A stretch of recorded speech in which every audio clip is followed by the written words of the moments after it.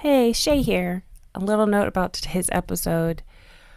We had a technological hiccup and lost a huge chunk of our audio. It was mainly April's audio, and we just could not get it back. It is lost forever in the ether somewhere. And she had some really great insights, and so we're pretty devastated that we lost it. But with scheduling and life and time, we just couldn't get the time to re-record it.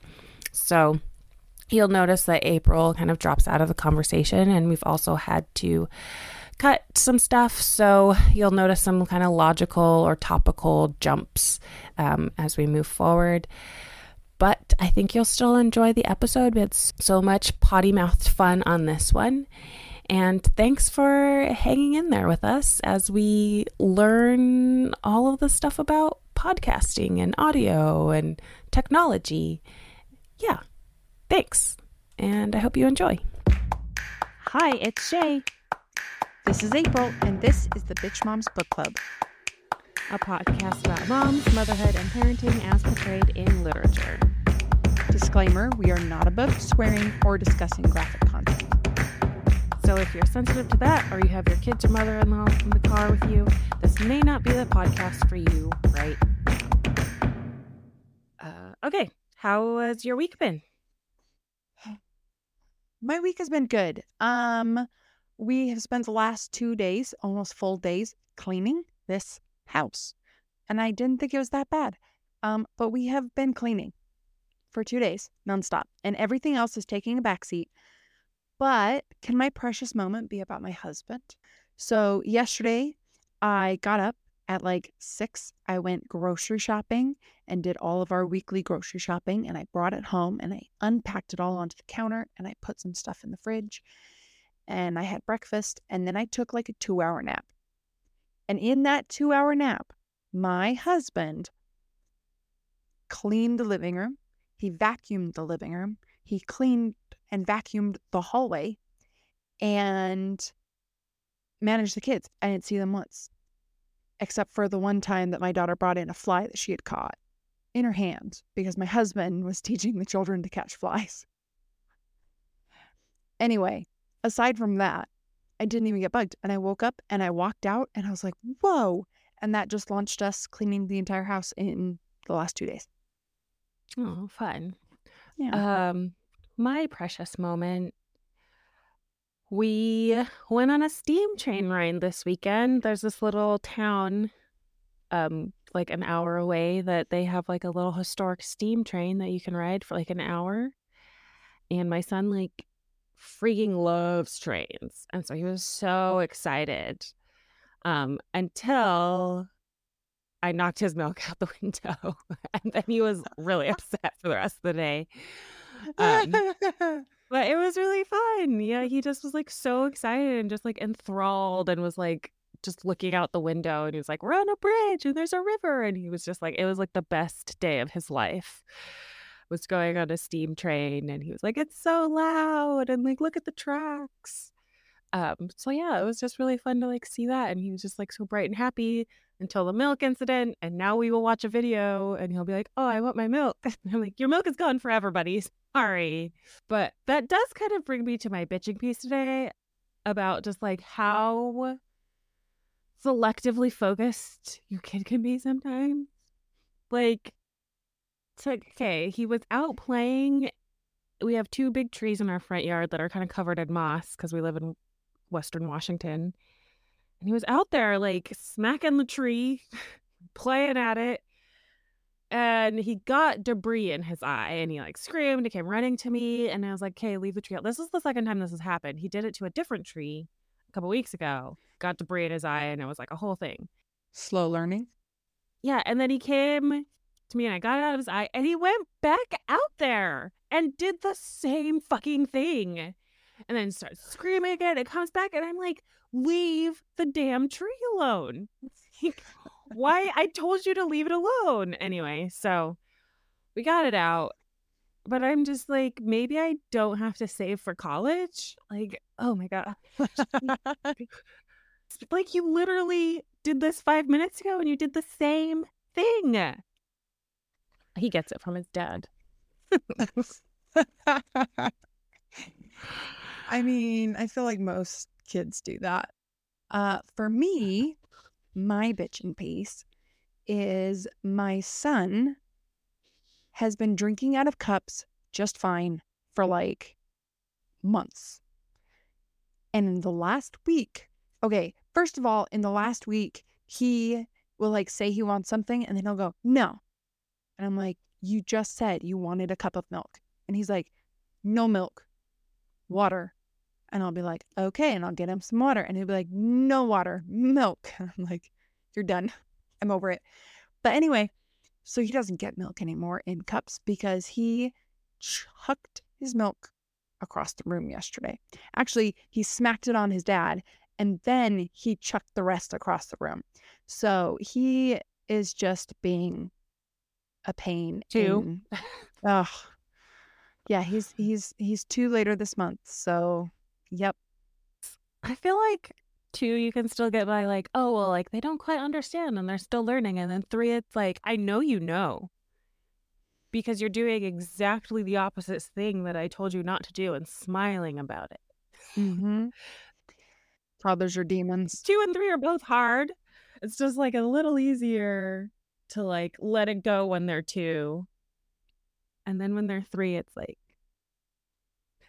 you don't understand how much I want to strangle you right now. But 4 is worse. Yeah. Just wait. I don't know. Anyway, okay. Do you have a kids book? Because I have one that I wanted to share too. I do, but do you want to record each and then we can? Yeah, we'll do both. Okay. So go ahead with your book first. Okay, so we got this book from the library, Click Clack Moo Cows That Type, and I thought it was just very. We have that as a board book.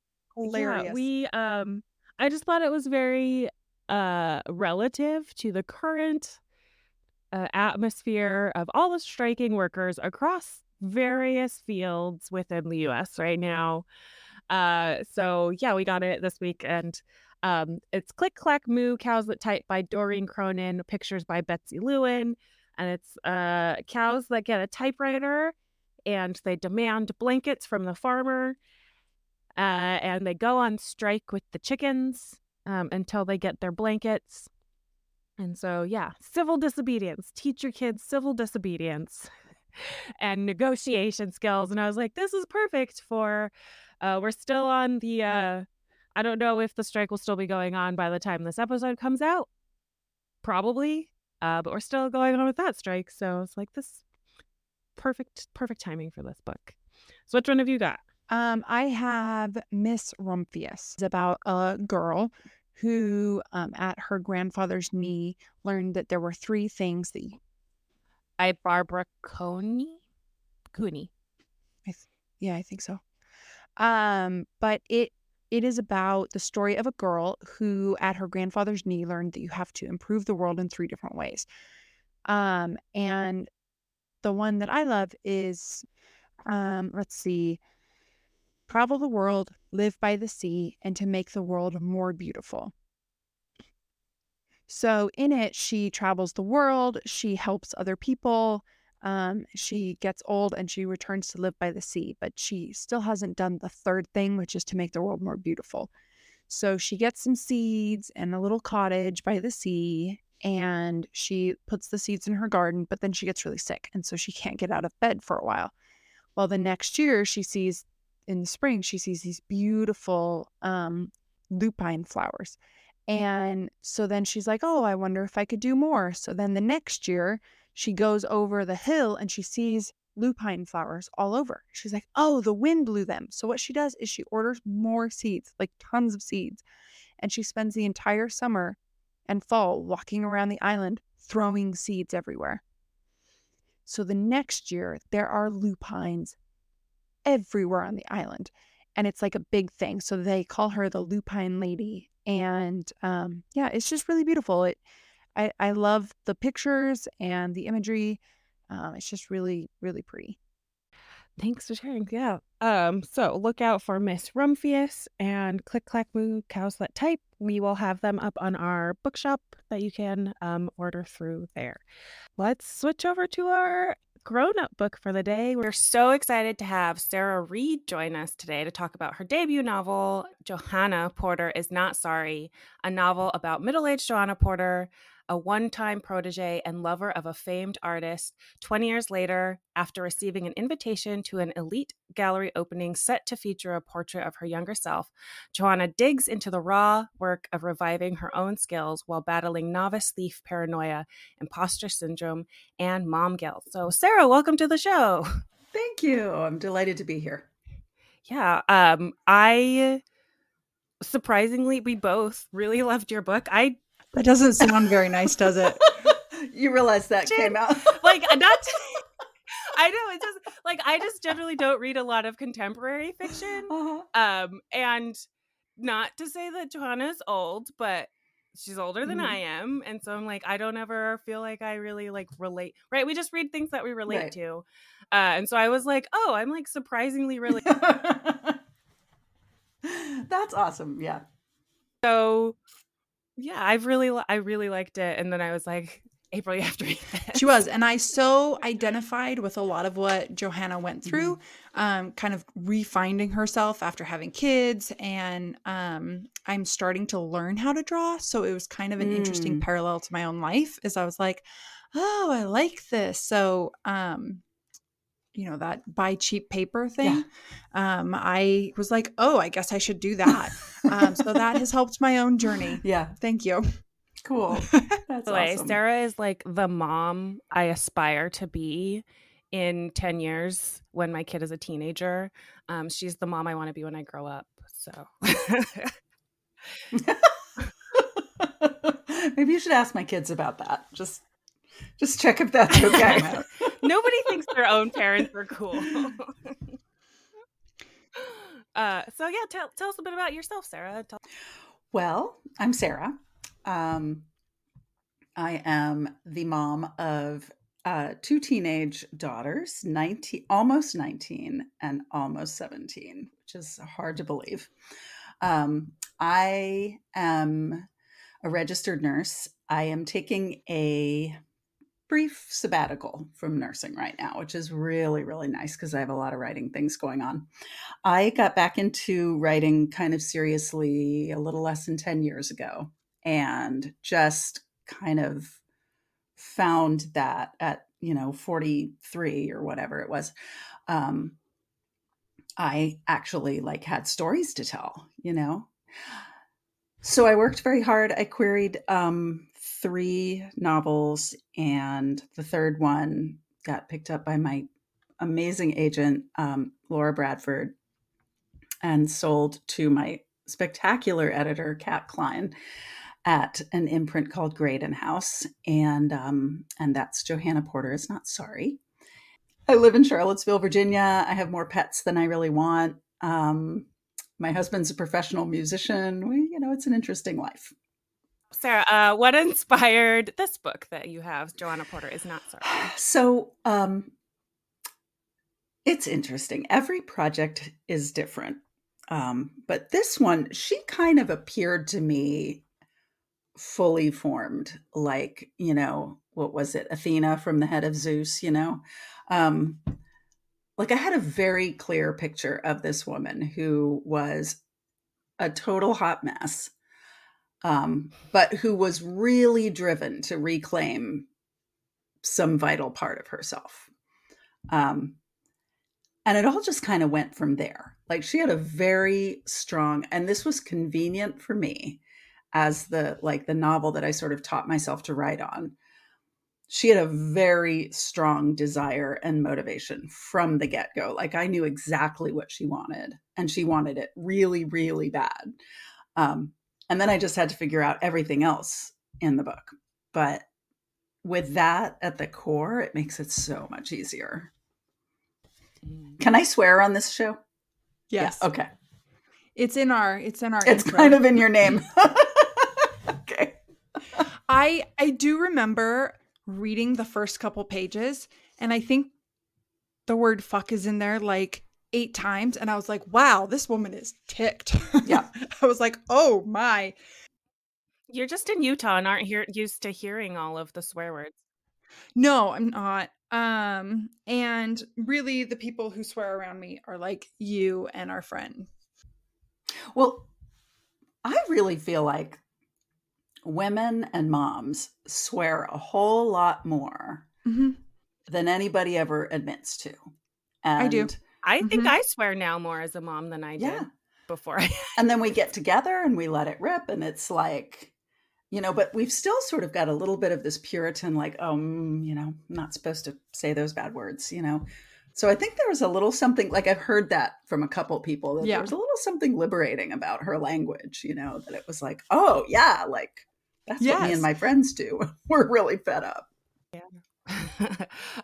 Okay, so also kind of talking about like if we kind of build off of swearing and mother and like this puritanical sense of moms and women, you have kind of been known for your distaste for the label of women's fiction, which is what your book is often sold as or labeled as. So like, what is it about the term that gets you? Okay, I think we're classifying an entire very big, broad body of work by not only a gendered label, but a stereotypically gendered. So the Women's Fiction Writers Association, which is a great association. I'm a member. I love what they do. I've gotten a lot of benefit from that organization. They define women's fiction as something to the effect of that the main storyline is the emotional growth of the character. And that is, to me, so broad as to be almost meaningless. But there's always an internal growth. Like there's And that yeah. So I've read some books by men that have like absolutely no emotional no internal growth. Yeah. All right. Yeah. Maybe I'm just not reading those books. But I mean, it's such a broad category that it almost doesn't mean anything. Yeah. I think it drives a certain type of marketing. And, fortunately, we're marketing to women who buy more books. I don't know. I really struggle with the gendered nature of that category. Yeah. I also feel like a lot of anything that's sort of labeled women sort of automatically lower tier gets thought as lesser, right? It's sort of like throwing on, it's almost like saying a mini something or like, and like, right. Like how many, I don't know, like I've sort of been thinking about like books that get published in hardback versus books that don't. And I'm trying to think if like a lot of women's fiction gets published in hardback. I don't think it does.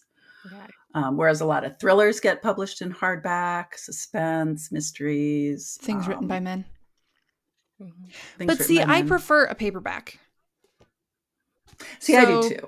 So it's not like a status thing, but it is not, I mean, for me, it is like in the industry, but for me, I'm not like, oh, I didn't get published in hardback, so I've got my panties in a twist. Like that's not what's happening. But it, you mark it as a female thing, and then all of a sudden, like all this other cultural shit attaches to it, and I don't know. I just don't think it's necessary, but maybe it is. I don't know. I would love to talk to somebody who had like a really good defense of that, as a marketing category. I like being in a marketing category. I think it's probably better than just being general fiction, but I think it's also, I have this idea of like women's fiction. And again, this is probably just like internalized misogyny, but like this idea of women's fiction being, like soft and gentle, and like yours starts with the word fuck essentially. And just like, well, and I think that's what readers think too. Unfortunately, a lot of readers don't even really know that that's a category. So that's good. But a lot of them think the same thing. They think like it's about Nantucket and the beach house and saving the old B&B. And actually, it was really funny when I was, and not to put down those books, but like, there's a certain like vibe. Like it's either like trauma porn or it's like the stakes are so low that they're just waiting for the hot silver fox to show up. And in this book, there isn't a knight in shining armor except for Johanna. Yeah, she is her own knight in shining armor. So let's jump into the book. And for anyone listening, this is our general spoiler alert for the book. We are going to give away all the details. We're going to give out the ending. So if you want to read the book first and then come back to this after, go ahead and do that. Or if you want to use this as your Spark Notes, go for that too. Still buy Sarah's book though. Okay, so we open with Johanna, who is very angry, and she gets this invitation to a gallery opening for one Nestor Pinedo. Pinedo. Okay. Pinedo. And Sarah, do you want to tell us a little bit about Johanna, just like as a character? Who is she? So she was a rising star in the art world herself. Like, she was in her early 20s, really great painter, like starting to have some really, significant success in New York. Yeah, various things go down. But the point being that she then spends the next 20 years, she has a daughter who really transforms her life and like kind of rescues her spirit in a lot of ways. But also, it's just like she's sort of made this series of decisions over the years that have led to the loss of her creative self, of like this really important part of herself. And she's harboring some serious buried rage about it. And she's an art teacher at like a high school, right? Yeah, she teaches art at her daughter's private school. So she's also divorced, Yeah. and her daughter is amazing. Like, the relationship, can we just address this real quick? The relationship between Mel and Johanna is so refreshing and beautiful. There aren't books out there, really, that have a positive relationship between the parents and the kids. Yeah. Why can't we tell those stories? There are a lot of books. Yeah. There's a lot of books about conflict between parents mothers and daughters, kids, especially. But mothers and daughters especially. Yeah. So that was really fun to write. I loved it. Mel was really fun to write. Yeah. Yeah. So she has this 17-year-old, super sporty, like super high level soccer player. She's been recruited to a Division I school to play soccer, and she's like lots of energy, lots of feelings, but they are really like bonded in a cool way. I think we had talked about this in another episode that I ended up cutting out, but just like why are there always so much like bad parent-child relationships? Like, well, I think they just tend to be more interesting. Like, it's just more interesting, right? Like, sometimes it's just not that interesting to read about like the vanilla family, right? Well, then, and this book is not about the relationship between Mel and Johanna. Johanna's a mother, but the book is not about motherhood, right?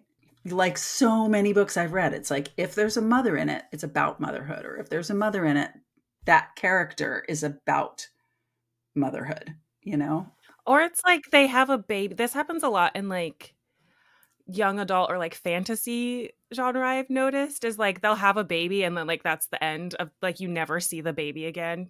So it's either like it's just two ends of the spectrum where it's like it's only about them being a mom, or like it's about them having a baby. Like, right, like your book's that good middle of like that's pretty indicative of like most women. It's like, I'm not to say that women who stay at home are, just being moms, but like even the women who stay home are other things beyond. We all mom. have fully formed identities outside of our roles as mothers. I mean, it's a big part of who we are. It's all grown in and interwoven into everything that we are, but it is not everything that we are, Unless you're in Utah. Right. I have to be careful with the word we. Yeah. No, word, I agree. But I think, Shay and I have this conversation all the time that I am more than just a mom. Yeah. And like, I'm not just a mom. Like that almost belittles it, but like that's just part of my identity, but it's not the whole me.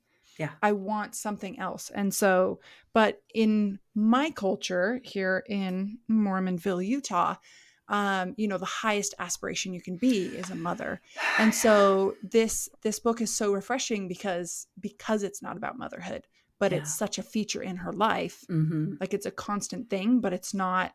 And it's a positive feature, and she's doing a good job, even if she's kind of fucking up in interesting ways. Yes. Like, you can still fuck up your own life while being a good mom and not fucking up your kids. You can. Yeah. So then she doesn't want to go to this gallery. We don't quite know why yet. We get some inkling that like there's some stuff that happened there. And then her daughter convinces her to go, and she go shopping. Yeah, she like tries to get out of it. She's like, I don't know what to wear, and her daughter, like, I just think of like shopping montage of like every like teen girl movie where they're like, this credit card is for emergencies, and this is an emergency. And Mel like pulls that. It's like, we're gonna go get you all dressed up. Right. Only she takes her mom. It's not like her and her teenage friend. And they go to a thrift store. Yeah, I was going to say it's very Gen Z of her to be like, we're going to go to a thrift store / consignment store. And it's also very Gen X of her mom. So, yeah. So they go and, they go. She gets a dress.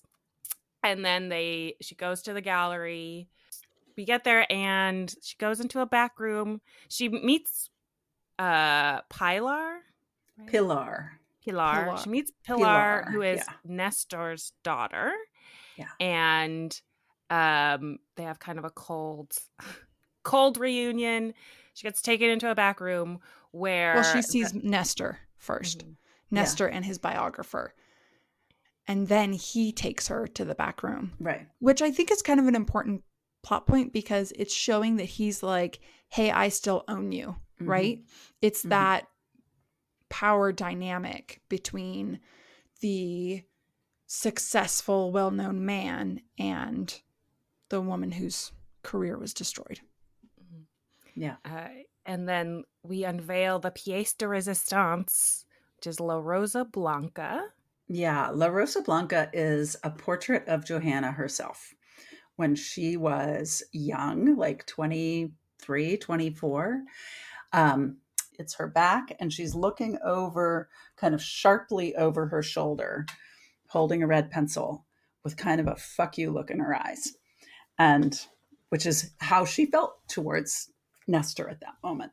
But it's also really a masterpiece of a painting. Like Nestor is really, like, he is a misogynistic dick, but he's an incredible painter, and it carries all this power for no one more than for Johanna herself, and she sees it and she's like, oh my God, Oh, I was going to say, and it's this painting in this moment of seeing her how she was so dynamic and feisty that makes her want to reclaim that. Yeah. In a really beautifully, yeah, like empowering way. She's just, this is mine. And I'm tired of hiding in a corner and being just an art teacher and just a mom. Sage Green Day. So we don't get the full history here, but we sort of start to get inklings of like the relationship between Johanna and Nestor. Sort of it was sexual and professional and advantageous for one of them. So I think it's something that happens a lot in history of like how young women are taken advantage of through all of those means, right? They are taken advantage of sexually so that they can get ahead professionally. And we see this come up a lot like in Hollywood. We hear lots of stories about it, even like academia. Men sort of pose as mentors, but really just end up using them as a toy. And then Nestor essentially destroys her. Do you kind of want to explain like what happens with their relationship, like how it goes bad? What I wanted to be deliberate about this relationship between Nestor and Johanna is that Johanna went into it knowing this was going to be a sexual relationship. And like, she was game for that. she recognized that there was a power imbalance, but she was like, I can learn a lot from this person. I admire him. I have fun with him. Sex is great. You know, it wasn't that he lured her in and then took advantage of her sexually. Um, but he betrayed her in a different way, which was that after they had been together for a while, he had other mistresses, he had a wife, like, you know, full on, like, does whatever the fuck he wants kind of guy. And Johanna's one thing that she did not understand was that the same rules did not apply to her. And so, as things were kind of petering out, she didn't see him as often. He had some other mistress, you know. She was like, this is kind of coming to a natural conclusion, and that's okay with me. She never thought this was going to be the love of her life. You know, it was like not like that. And then she goes and she has a fling with a bass player in a punk rock band. And As you she do. is. My husband plays the bass. Not in a Yeah, punk but rock band. It's just a garage band. But so yeah, got to put a hot musician in there somewhere. And she is spotted by Pilar, and Pilar tells Nestor, and Nestor's masculine, like his tender little cojones are so vulnerable and so traumatized by the fact that Johanna is sleeping with a bass player that, you know, he takes it as this incredible affront, that his woman should need to sleep with someone like it makes him look bad. It's emasculating. He's like, so anyway, he torches her career. So Pilar, his daughter, is his publicist, and she's sort of like the Svengali of that scene. You know, she's got all this power and influence with the galleries and buyers and collectors and stuff, and they just start sowing misinformation about Johanna. They put it out there that she's inauthentic, or she's plagiarizing, or she's this or she's that, or Nestor won't hang his paintings in your gallery if you hang Johanna's paintings. And like, it does not take much. It's a small world. mm-hmm. And she's basically just like, just pitched off the cliff. And It's such a like it's such a like toddler thing to do. I have a toddler, so I see this a lot where it's like, well, if you don't get me to do this thing, I'm just gonna destroy everything. Like I'm just gonna throw a tantrum and like, right. But yeah, we keep touching on that double standard of the men get to do whatever they want and like and the woman doesn't get to be that way. And she's like, she's young, she's female, she's not well connected, she's poor, you know. Like she just can't fight it. There's no way she can fight it. And she's like, for a long time, because I think this is what we do, we're like, what did I do wrong? I should have fought it harder, you know? I should have been stronger and fought it rather than like, this should never have happened to me, you know, and it takes her a long time to get through that. Yeah. And I later on, Pilar also admits like you're really good and like it also really like affronted her dad that she wasn't another like a ripoff of him, that she had the courage to try and do her own thing and add to what he taught her. And like she was threatening. Yeah, she was threatening in that like she could potentially be better than him. Right, exactly. So she wasn't just threatening his masculinity, she was threatening his primacy in the art world, and she was perhaps maybe making him feel like his time was passing, you know. Point. So we are in the room. She's looking at La Rosa. She's there by herself. She ends up in the room by herself with the painting, and sort of in the moment makes the decision to take the painting for herself and cuts it from the frame and like shoves it in her coat, and runs away to That Chesapeake scene Bay. was so fun to write. When she like rolls it up and sticks it in her coat, and she's like, "Oh, bye-bye. Thank you for having me at your party. I gotta go." And then she puts it in her car and she's like, "Holy fuck, what have I just done?" She's like thrilled, but also horrified. And yeah. So she rolls off to the Chesapeake Bay, where her dad has this little house. Like, this is not a big beach house a la, you know, fucking Hamptons and shit. This is like her dad has it's a little cardboard box. It's like a shoebox of a house on the water that he's had for 50 years. She goes in there and she's like, what do I do now? There's like a bottle of bourbon, a stick of butter, and a jar of The pickles. essentials: butter, pickles, and Yes, booze. of course. But no coffee. Yes, that's a problem.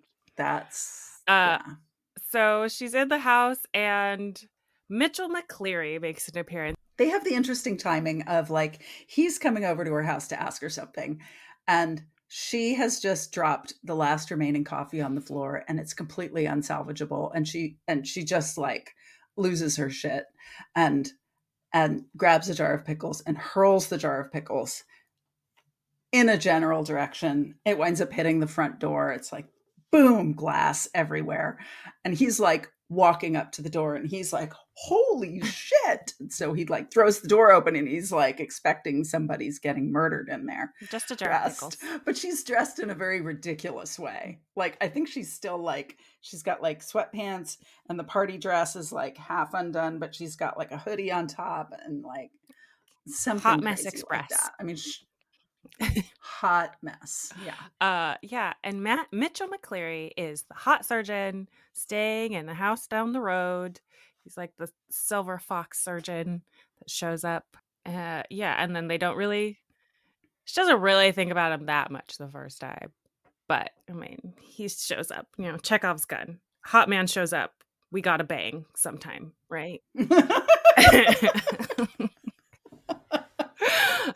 It's all about the contract with the reader, you know? Like, you make a promise there, you gotta fulfill it. Anyway, so they meet, and then he like goes away and does his boat thing.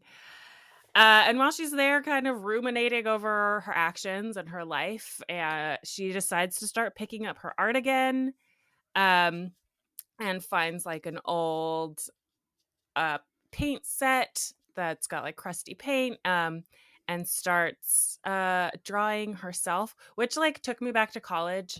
My like first summer in college, I decided I was gonna get better art too, and I actually would sit in front of my mirror naked and like draw myself, and my roommates like open the door and I'd be like, what? But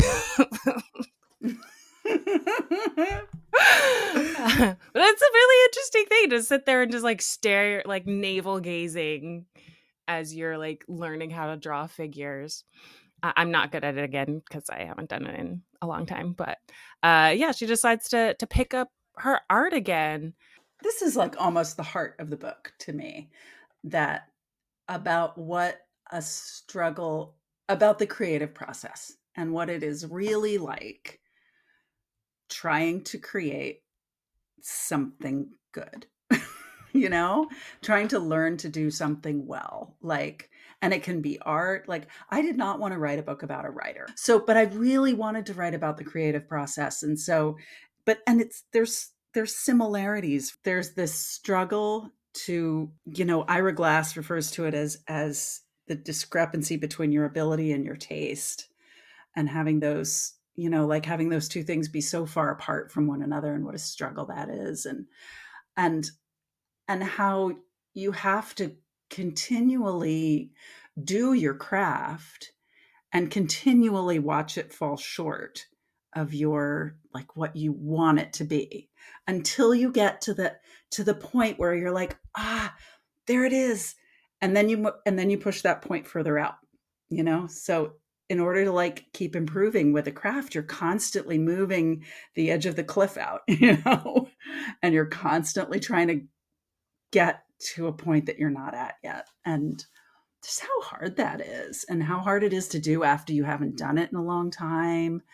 how hard it is to prioritize that, particularly when you are a mom and you do have other obligations and you struggle with that. Like, this is the mom guilt, you struggle with that.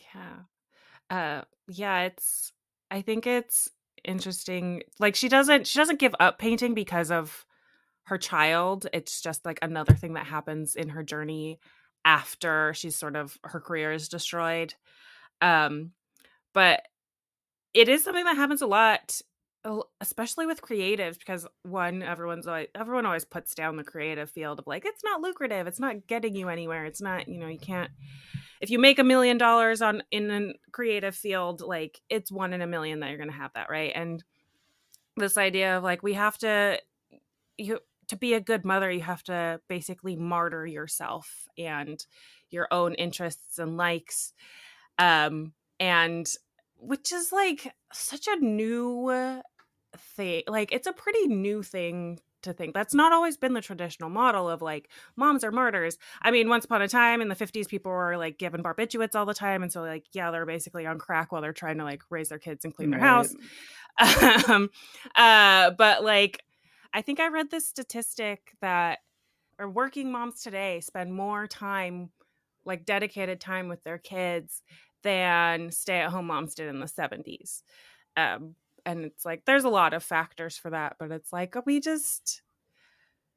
there's this idea that like you have to essentially like have your kid next to you the whole time and you can't do anything for yourself. And this is an American thing too. Like I spend a lot of time in Finland, and this is not how they think, and not how they operate as parents. But we have, I think, developed this cultural idea that the ideal thing, like the apotheosis of what is good for children, is to have 100% access to their mother 100% of the time. I mean, when I say it that way, you'd look at that and you'd be like, oh no, that's terrible. That's bullshit. That's not good. Right. But I think when you look at kind of the way we talk about it, that does seem to be the paradigm behind it, that like, I'm taking time for my writing. I'm taking time away from my children to do this creative thing, where I really should be spending time with them. Right. And then spending time is not even enough. You can't be like in the kitchen doing your thing and be like, don't bother me, go play, I'm looking after you. You need to be accessible to them all the time. And you have to be ready to like, and every moment needs to be a teaching moment and intentional. And you have to fucking enjoy it. You have to fucking enjoy every moment. Oh God, that is. I saw this thing that was like, if you homeschool, you get 17,000 more hours with your kid. I'm like, there is no one on this earth, myself included, that I want to spend an extra 17,000 hours with. Like nobody that I want to spend every waking minute of my life and with. Is that better? Is that better?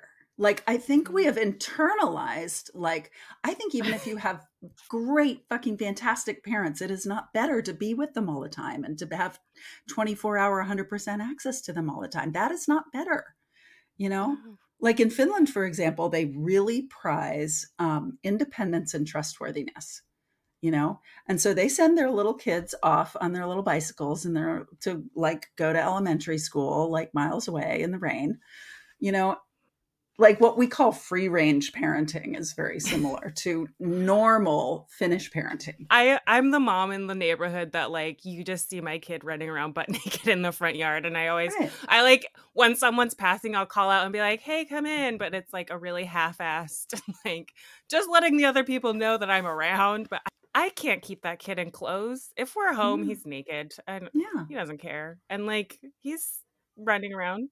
Yeah. I did not expect my parents to play with me. That's what friends and siblings were for.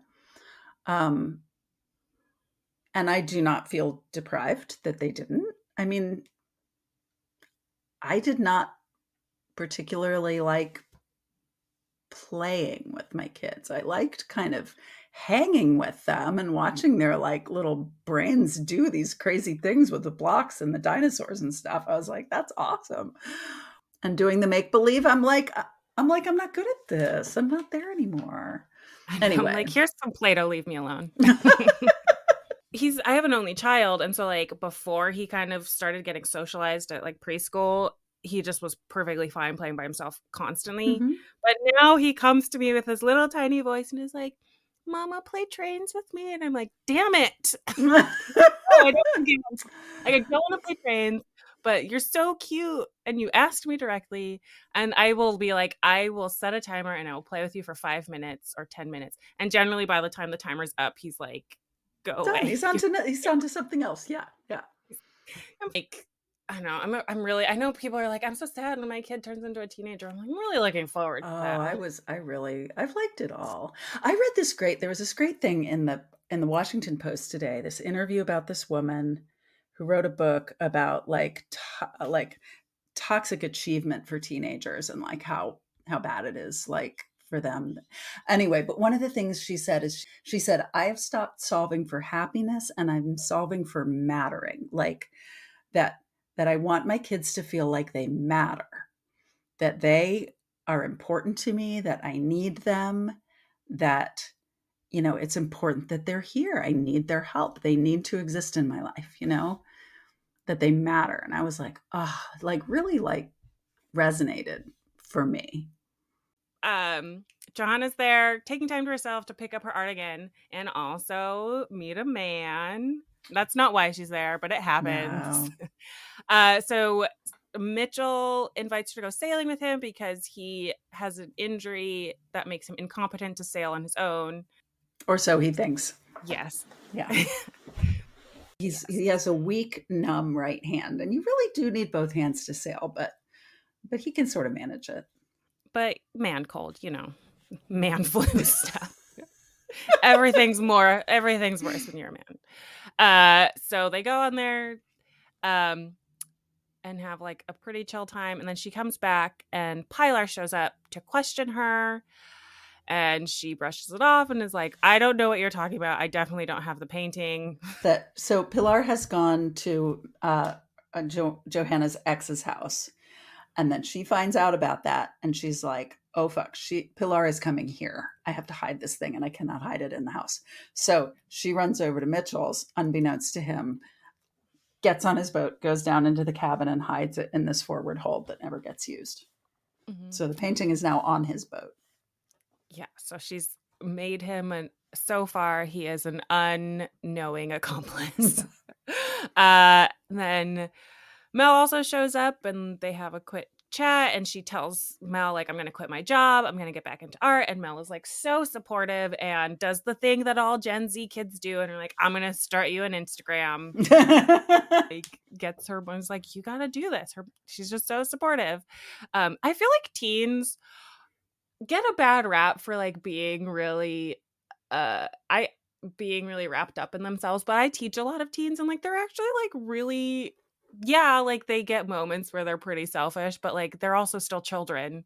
We kind of forget that. I also think we don't give them enough opportunity to be useful and to matter, And when you do, they're like, yeah, I'll do that, especially if it's like something they already find fun or they feel like they're good at, Yeah, and like they just are like so my next door neighbor's kid isn't a teenager yet, but like he's way older than my kid, and at the park he's usually like the nicest kid at the park to my kid. And I'm like, you're way bigger than all the other kids.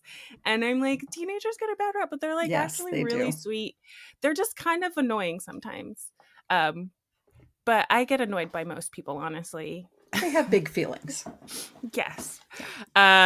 So Mitchell starts to kind of hang out more, and she starts to paint Mitchell. We still don't bang yet. It takes a really long time, Sarah. It's like halfway through the book. I know. It's not a romance, so it's not gonna like, the beats are wherever. Yeah. And then the cops show up again. And the cops prompt her to admit to Mitchell what she said. Like, my question was like, why does she tell him? Why doesn't she just let it be a secret that he doesn't know about? Like, why get him involved? Because it's the only way that she can explain why she emerged from the cockpit of his boat while he was already halfway out to sea. So she She gets the painting to bring it back to the house because she needs it. And then she sees the police coming and she is like, oh shit, like they are in my driveway. And so she grabs the painting, she runs out the back of the house, like behind all the brambles and everything, up the shoreline to Mitchell's house. And she's like, gotta get it back in the boat because the police are like at her door.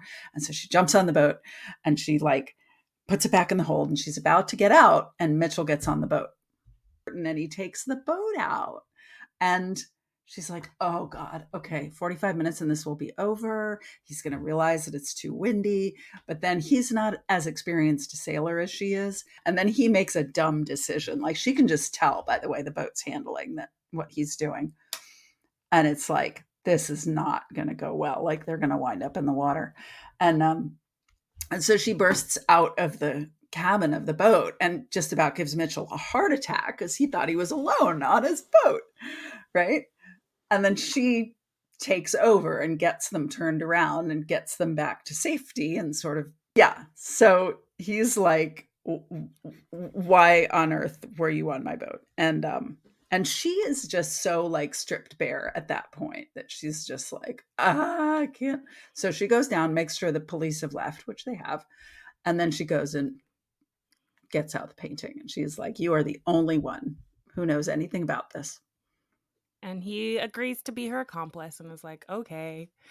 And then they kiss and go about their way. And then he shows back up and gives her an STD report, which I like think is hilarious. Like, he's like, I'm clean. And she's just like, you're a little forward. And like, it's just, he's just sort of like this bumbling idiot that you're just like, I get the intent, but it was such a wrong move. And she's like, teases him. She's like, oh, you think you're gonna get some? And he's like, sorry. Because you have to rib a guy, right? Like you have to tear him down when he's expecting something.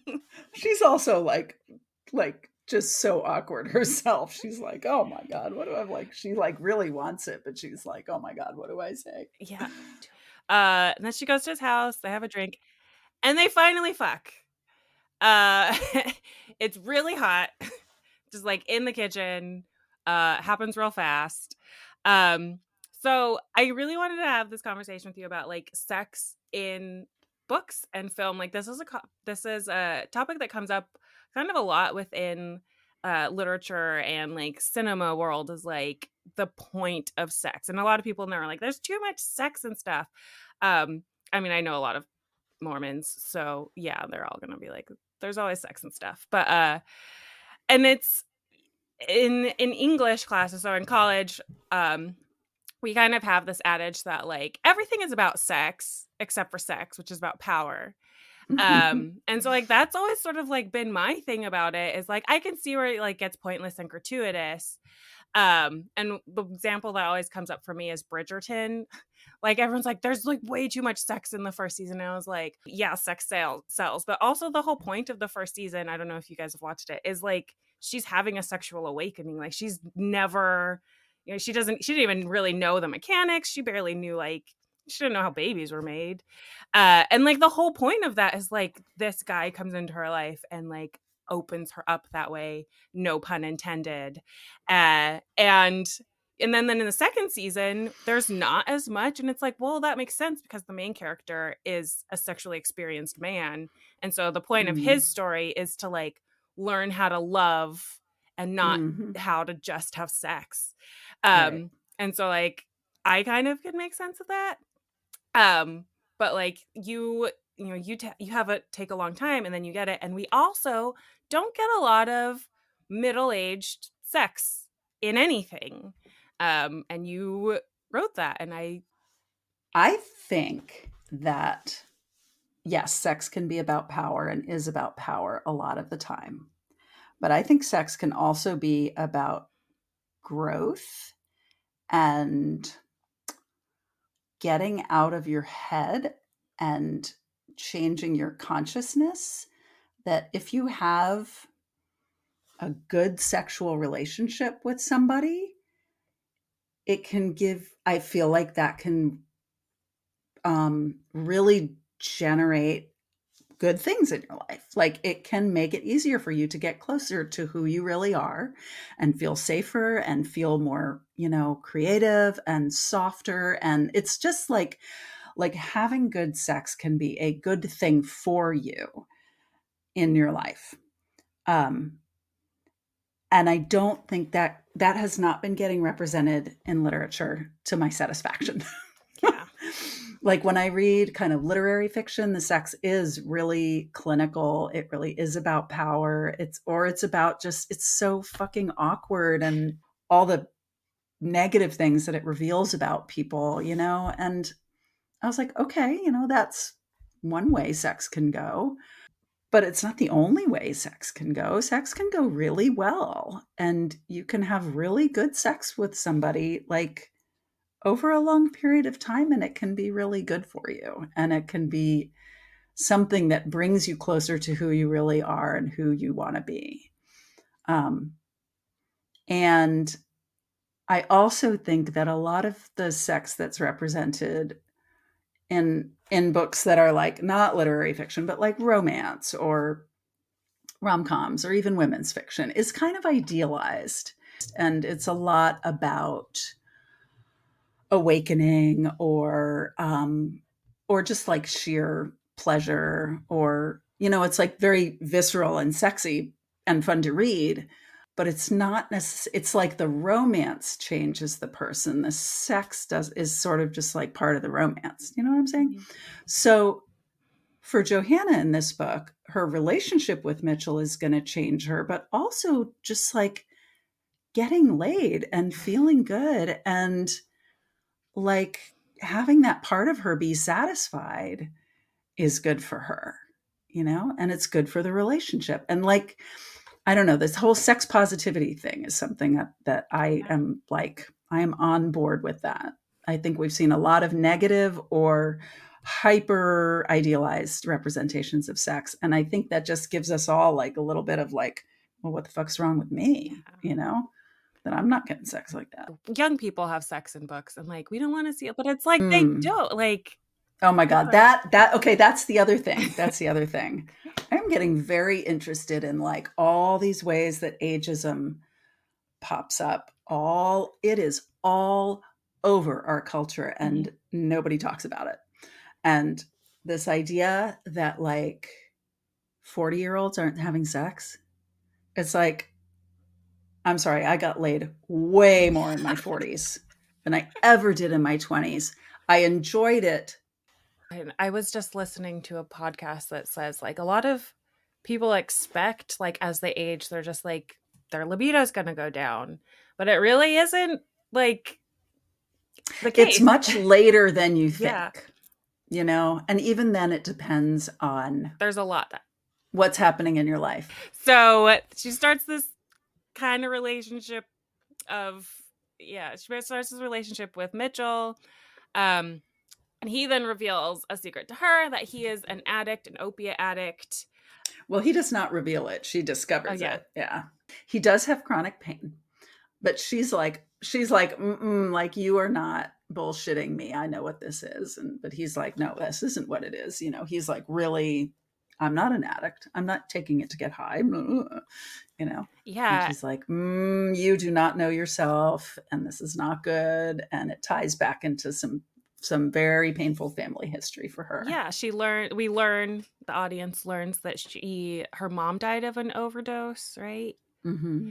An accidental overdose of barbiturates, actually. And so she's like really aware of that and like kind of struggles with that as well. And also is like struggles with like how much she wants him to be involved in her outside life, rather, she's sort of like in this bubble of the Chesapeake Bay as this art thief. Mm-hmm. And she's like, do I allow him into my circle outside of the world? And so like we get Mel as sort of the testing ground for that. Mel comes up for the weekend. And then while Mel's there, a storm comes through and topples a tree into their cabin, and they end up staying with Mitchell. And so it sort of like really seals the deal for like they have to know each other now. And then because she does, she doesn't really have a place to stay, and she can't stay with Mitchell forever. She goes back to the city, and really decides that she's going to start applying her artistry in that sphere of her life. He basically breaks up with her because he says he's going to go back to his wife and try and get his career back because he's still in like super denial about his injury and his addiction. And Johanna is kind of heartbroken, but she's like, okay. Doesn't fine. Destroy her. She's got other things to worry about. Yeah, she's kind of destroyed, but she's like, oh, just gotta, she doesn't do the thing that all those like old books do, where they like die from heartbreak. Yeah, no. And she's got a job to do, And then Mitchell overdoses. He calls her, and she has to go out and rescue him. So she saves his life basically again. And she's like, you need to get your shit together. And he's like, you're right, I really do. And then she meets with Pilar, we skipped a key piece, which is right after the storm, when she's getting ready to go back up to the city. She realizes that La Rosa Blanca is gone. Mm-hmm. Like, it's not on, the painting is not on Mitchell's boat anymore. She doesn't know who has it. Like, she thinks probably it was Pilar, but she's like, oh, fuck. Mm-hmm. Yeah. So anyway, and then when she's up in DC and she meets with Pilar, and Pilar is like, yep, I have it. And here's what we're going to do. We're going to like basically shame my father into oblivion by making it look like it was a giant publicity stunt. And here's what you're going to do. And she lays it all out. Yeah. And she gives Johanna back the painting, which I was like, that was Pilar's fault. Like, she shouldn't have given it back. I don't know what she expected. And so Johanna ends up with La Rosa again, just like says fuck it to Pilar's plan. And now, to Pilar's credit, like, she is hanging a felony conviction over Johanna's head. Like, if you don't do this, I turn the whole thing into the police and you go to jail, Yeah, and so the new plan, Johanna's plan, is to take La Rosa back to Chesapeake, and she erases it, essentially.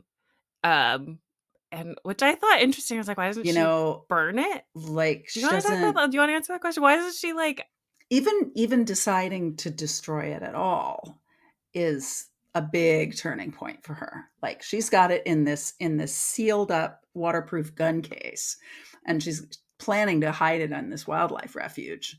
But it's like she realizes that she can't do that, and comes around to that she has to destroy it. She sands it off. She sands it down. So this is what some artists do. And this is what artists used to do when canvas was maybe more precious, or artists who really don't have a lot of money. They'll like sand, maybe they'll do practice studies or something like that. And then you like take a block of wood and a, piece of sandpaper, and you sand off the paint and reuse the canvas. So that you can have like a nice smooth surface again. And so she does that, but then it leaves an after image. It leaves kind of a ghost image on the canvas, which is what happens. And she's like, okay, well, then she cuts it up, because it's a lot easier to cut now that it's thinner and doesn't have as much paint on it. And she cuts it up into little pieces and sticks them in her pocket. Yeah, it's interesting, like, because you just brought up they would reuse the canvas, and it's like, oh, it's a way of like repainting, essentially. Starting, you don't get a brand new canvas. There's still that ghost of like what happened in the past, but she gets to lay a new image over it. I mean, she cuts it up, but her new image is using a sail, which is her own medium, and redoing her own story in her own medium, completely separate from Nestor and what he even taught her to do. And so I just thought that was really like, coming as a lit professor, that was just sort of my very metaphorical idea of how that worked, whether you intended it to be that way or not. Yeah. Like, she incorporates that image of herself, her prior self, all of those experiences, the theft of her career and her confidence and everything, like she erases it and then reincorporates it into this artwork that's her. Like she doesn't paint little canvases like that. That's not her gig. Like she paints these big sort of sculptural things. Um, and I had a lot of fun writing the part where she takes this tiny little handful of like paint dust out into the rain, and it just like runs through her fingers into the bay. That was something that in my MFA I kind of learned, was just like I had this idea of like what literature was, what I was supposed to be writing Mm-hmm. as like a professional, educated writer. Right. And then my professors are like, "Why, Right. like, you're writing a Western, like, write the Western." And I was like, "I don't want to write a Western. Westerns aren't like serious literature." And then I did it anyway. So then I was like, this is really what I'm doing. The best version of yourself is you doing it for yourself and not necessarily for anyone else.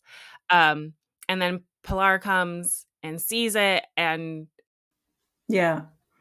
Yeah. So Pilar comes to the house, and Pilar is like both Johanna and Pilar are like really a hot mess again. Like they are like both. Johanna is completely at the end of her rope, and Pilar is like wet, and her mascara is running, and this is so un-Pilar of her, you know. And she's like, and they have this big fight, you know. Pilar's like, we had a deal. I'm going to turn you in. I'm going to call the cops. And she picks up her phone, and Johanna like knocks the phone out of her hand and is like, no fucking way. And they let this big fight, you know, and through it, they like come to this kind of understanding. And Pilar, I would really love to write another character like Pilar. I just wound up loving her by the end of the book, you she's know? just sort of She like was this bitchy woman that you're just like, you know what though? Like, you gotta be. That's her. like she's so 100% herself, and she is like right out on the surface, and she is badass. And like she comes in and she sees this artwork that Johanna's made out of this old sail like nailed to Mitchell's wall, and she's like, Pilar is enraged at how good it is, you know. She's like, oh fuck, like I want you to fucking go to prison. I hate your guts, but that's so good, you know. And sort of through that they wind up They aren't really friends, but like they collaborating. Yeah. understand each other, just sort of like, with Yeah. knives held at each other's throats the whole time, but like. But they've also been like victim of the same Mm. man, you know, like her from her father and Johanna as her lover. And Yeah, so I just love like all of just showcasing all of the different nuances of like a person having all of these things going on in their life. Which like is like you keep saying hot mess, and I'm like, she just sounds like a human that is trying to do things in her life. Like I feel like a hot mess sometimes, but I'm like, somehow me and my kid are matching, and I'm like, other people probably don't think that we are. But I'm like, I don't know. Like this shirt is covered in yogurt, and I'm like, we're just all human, and we're all hot messes, even if we're not showcasing it. Um, yeah, and so that brings us to the end of Johanna Porter Is Not Sorry. So everyone should go read it and buy it. So Sara, I just wanted to have a couple of like questions to wrap up before we let you go, because this is a mother's book club. But what has been your favorite part of parenthood? good question. My favorite part? Uh, I don't know. I have lots of favorite parts. Um, I really have liked having teenagers.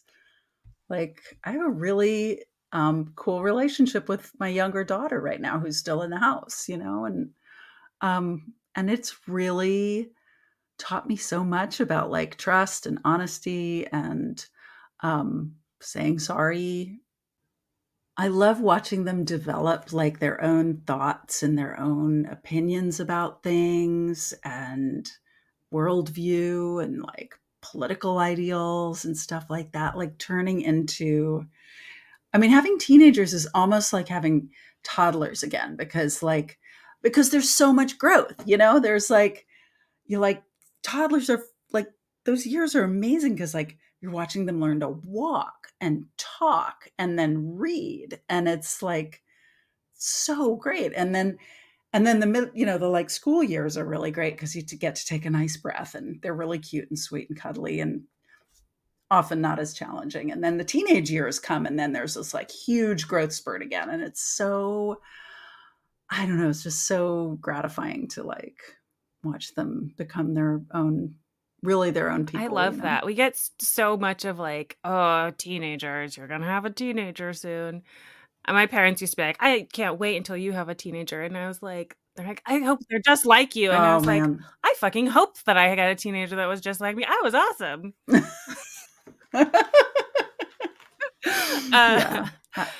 What has been your favored book that you've read lately? A favorite book that I have read lately. I am not a romance reader almost at all, but I read this romance by Jen Devon called Bend Towards the Sun.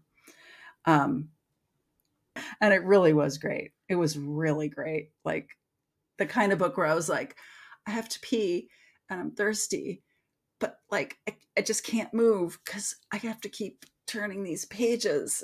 Just another couple pages, then I'll go pee. Yeah. Bend Towards the Sun is a very literary title. Like capital L literary title. Where what's coming up next for you, and where can we find you, Sara? I am at sarareed.net online, my website, and Sara Reed Author on Twitter, Instagram, and now Blue Sky. And I have another book coming out in January, on January 9th, which is 4 days after my birthday, which is going to be very fun. So this is it's a standalone women's fiction about a like really, really high level mathematician, basically, who solves this like famously unsolvable and famously valuable proof.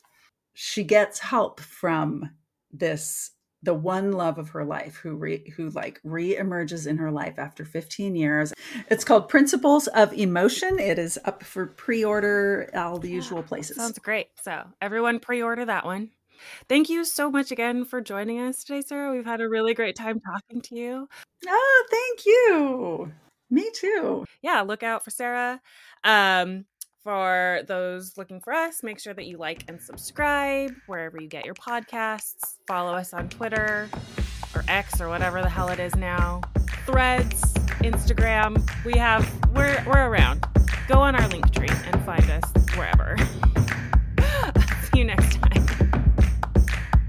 If I could go back in life, I think I'd have a hoe phase, honestly.